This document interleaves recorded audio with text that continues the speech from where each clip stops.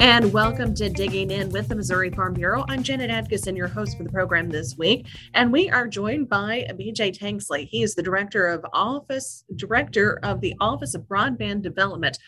BJ, that is a mouthful. Yes, it is. Sorry about that. You can we say OBD for Office of Broadband Development, so feel free to say whatever you need to. But yeah, glad to be on here today. Glad to be back with my Missouri Farm Bureau friends. I understand that you had joined the show just not too long ago, a couple of months back. And the reason we wanted to have you back on so quick is because you've got some activities that are kicking off here this month. So we wanted to highlight that there's some opportunities for folks in our rural communities and even in less rural communities where folks could kind of come together and talk a little bit more about our broadband issues that are going on. What exactly do you guys have going on this month? Yeah. So in the fall, we did our first round of tour of the state for our Connecting All Missourians campaign. And this next week, we're kicking off our spring/summer tour. So going to be spending the next 3 to 4 weeks really getting back out there, working with the regional planning commissions of the state and the University of Missouri, making about 19 to 20 stops around the state. So we're excited to get back out there. We're going to be able to share with people what we've heard so far from our fall public engagement and throughout the winter as we've learned more about the Infrastructure Investment and Jobs Act funding opportunity that's coming, as well as the Digital Equity Act. Plus, there's a couple of additional things we need people to weigh in on over the next couple of months. As with anything, Missouri and the Office of Broadband is really kind of we're the ones facilitating the program, but the federal government is the one funding it through the Infrastructure Investment and Jobs Act. And so we're learning more basically every month and every few weeks as we get more information down from them. So the timelines are becoming more clear. Where we can and cannot spend these funds are becoming more clear. But the reason we need citizens to come is we need to hear directly from them where their challenging areas are and how we can help, whether that be with digital equity issues of learning how to fully engage with the internet, taking advantage of higher level uses like educating from home, telehealth, and those work from home opportunities, as well as physical infrastructure issues that they face where there just truly isn't access to high-speed internet. So we're excited to get back out there. The team's been working hard here, but excited to get back out there and hear from the public and get to hear from them again. Now, as you say, you're going to have several stops. They're kicking off on May 15th and continuing with the last one taking place on June 9th. And you guys are hitting about 3 locations a week during that time period. So do folks need to pre-register? Or is it something that they can just show up for? Yeah, people can absolutely just show up. They're also welcome to join us or to register ahead of time. Our Connecting All Missourians webpage, which is at ded.mo.gov/get connected, has all the information there. It'll be updated with registration and specific locations for each one of the stops.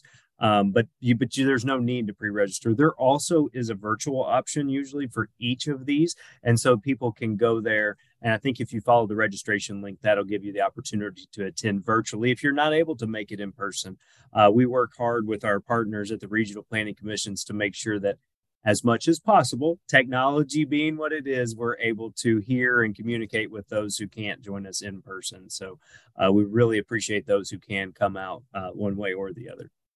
Now, we did a little something here in-house at the Farm Bureau because, of course, rural broadband is important to our membership and our rural communities across the state. So we wanted to make sure that folks had all the information they need about these. And we don't have it ready to post this week, but here in the coming week, we'll kick it out of the oven. I'm going to show you. Nobody else can see this, but look at there. We got a pretty little map put together. I love it.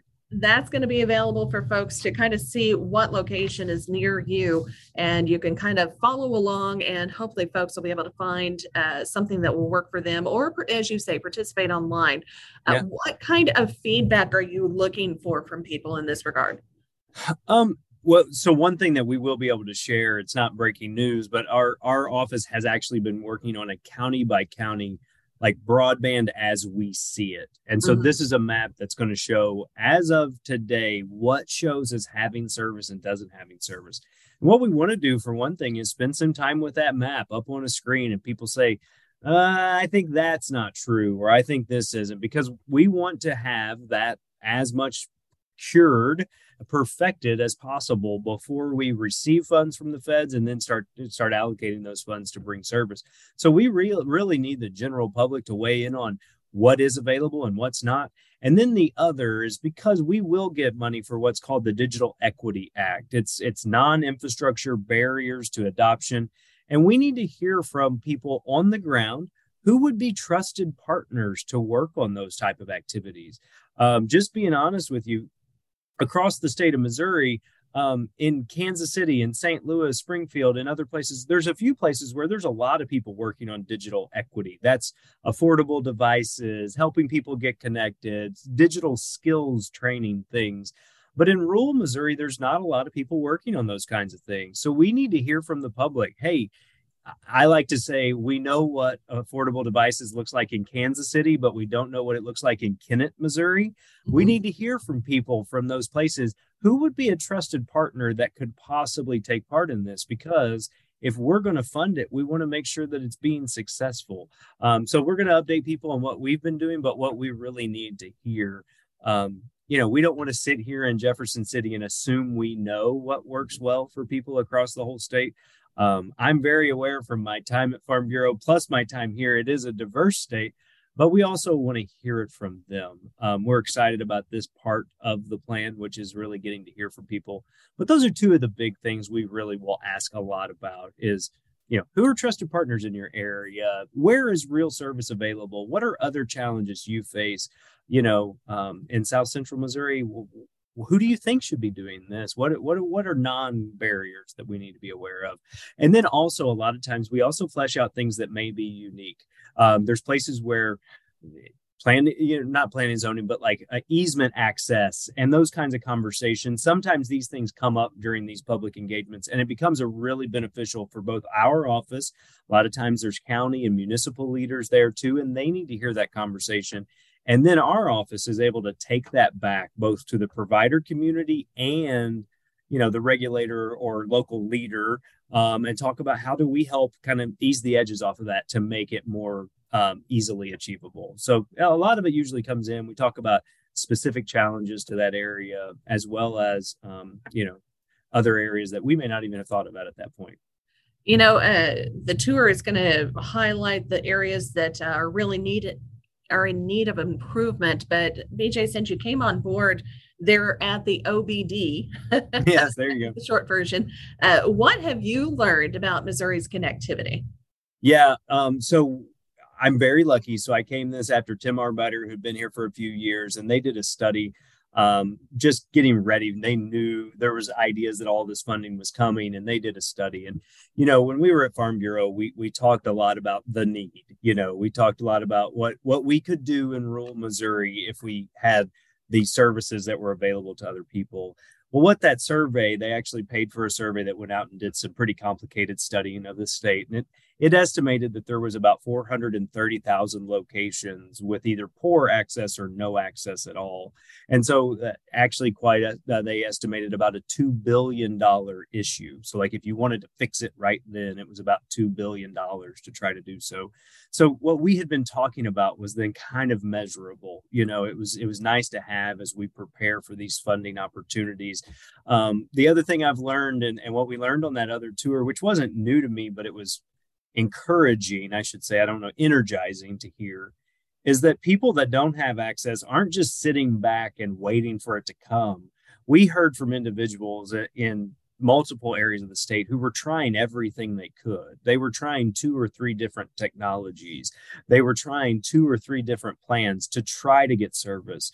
They were signing up for, experimental service X or Y and trying to do anything they could because they needed it, whether it was for their agriculture operation, for their day-to-day life. They were looking for that connectivity. The good news is we're getting funds and we're going to be able to help in a lot of those situations. I don't want to say we're going to be able to do everyone. That's our goal. But the good news is we're going to be able to. And when you look at that's kind of summary, which said $2 billion problem.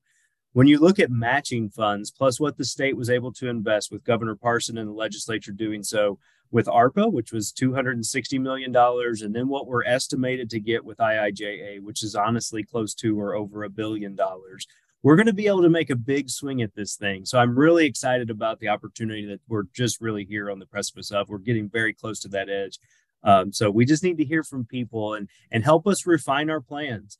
This is not the last opportunity. There will be more times when I'm bugging people to weigh in, but this is one of the last in person before we really start formulating our plan, because I think that's going to be due towards the end of the summer, where we'll start saying, hey, these are exactly how we plan on using these funds to then tackle the digital divide. There's a reason the old saying, the squeaky wheel gets the grease. That's true. You got to get your work, get the name out there, get your community out there, and scream from the hilltop as far as that goes.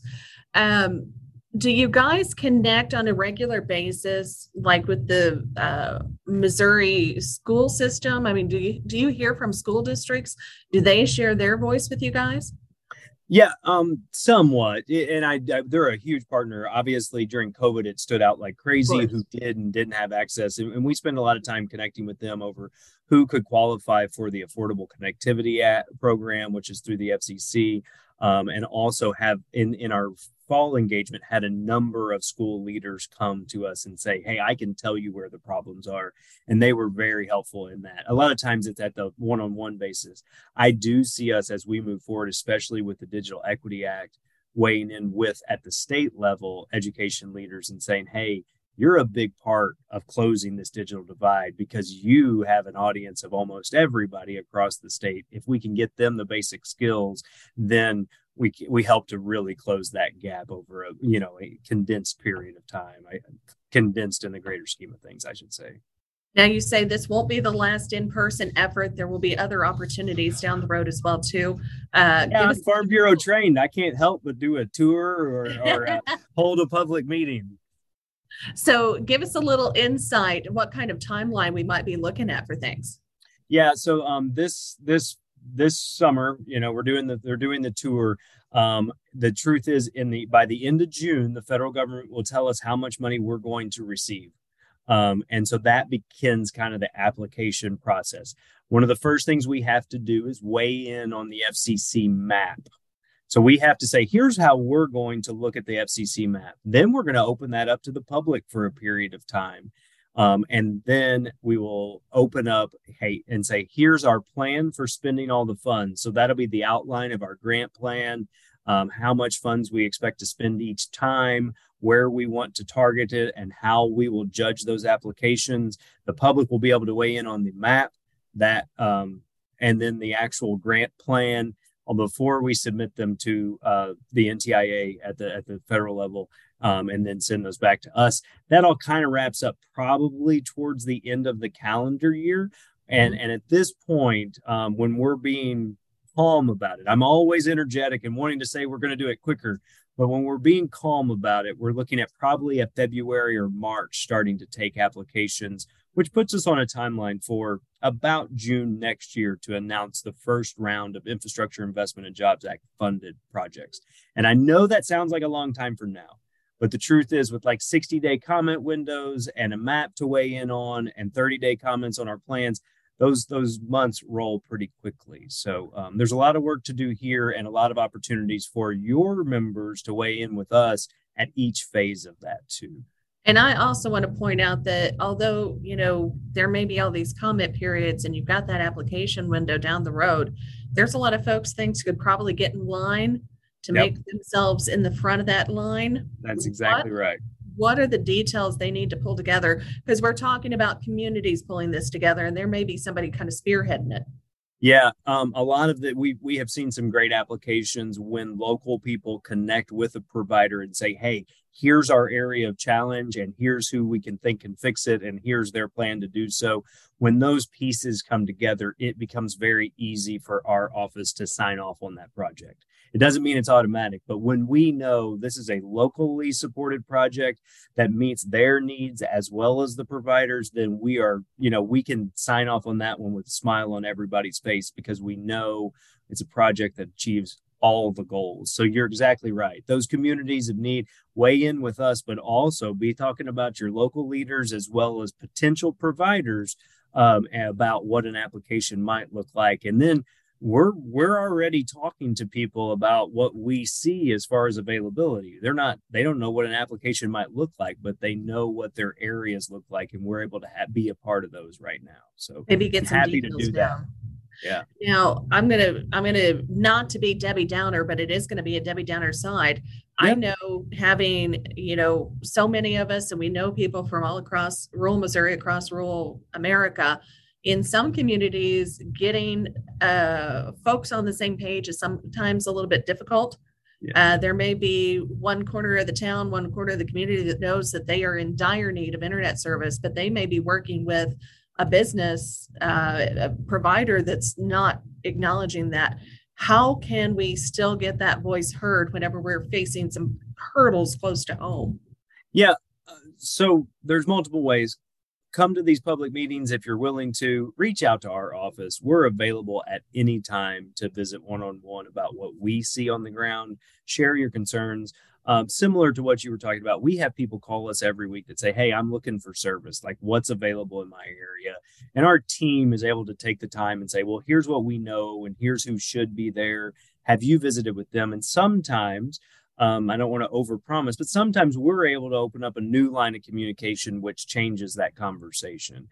Sometimes there's awarded areas that haven't been deployed yet, and we can help you find answers of when that should start to happen. We were able to do that just last week with someone from kind of the suburban, not quite St. Louis area, but Yeah. over east side. And so we're able to kind of ease those conversations sometimes. And if not, we may be able to connect you with someone else that's adjacent that may be thinking about that area. So I would say come to these public meetings, visit with us there, but then also never hesitate to email us or contact our office directly. Wonderful. Well, if folks wanted to do that, BJ, how could they reach out to you? What do they need to do? How do they need to search for you? Yeah, absolutely. You can find this effort can all be found at ded.mo.gov/get connected. And there's a contact us and all that you normally see on the website. And then also our office phone number is 573-522-6261. 573-522-6261. So we're and then I think it's also broadband at ded.mo.gov is the way to email, just kind of the general. And then we kind of share those around, kind of share the load. So awesome. Well, I'm just going to toss out there the first one again coming up on May 15th. That's going to be in Southeast Missouri in the Farmington area. Then another one on that day taking place in Dexter. And then you move on to Poplar Bluff and the West Plains area.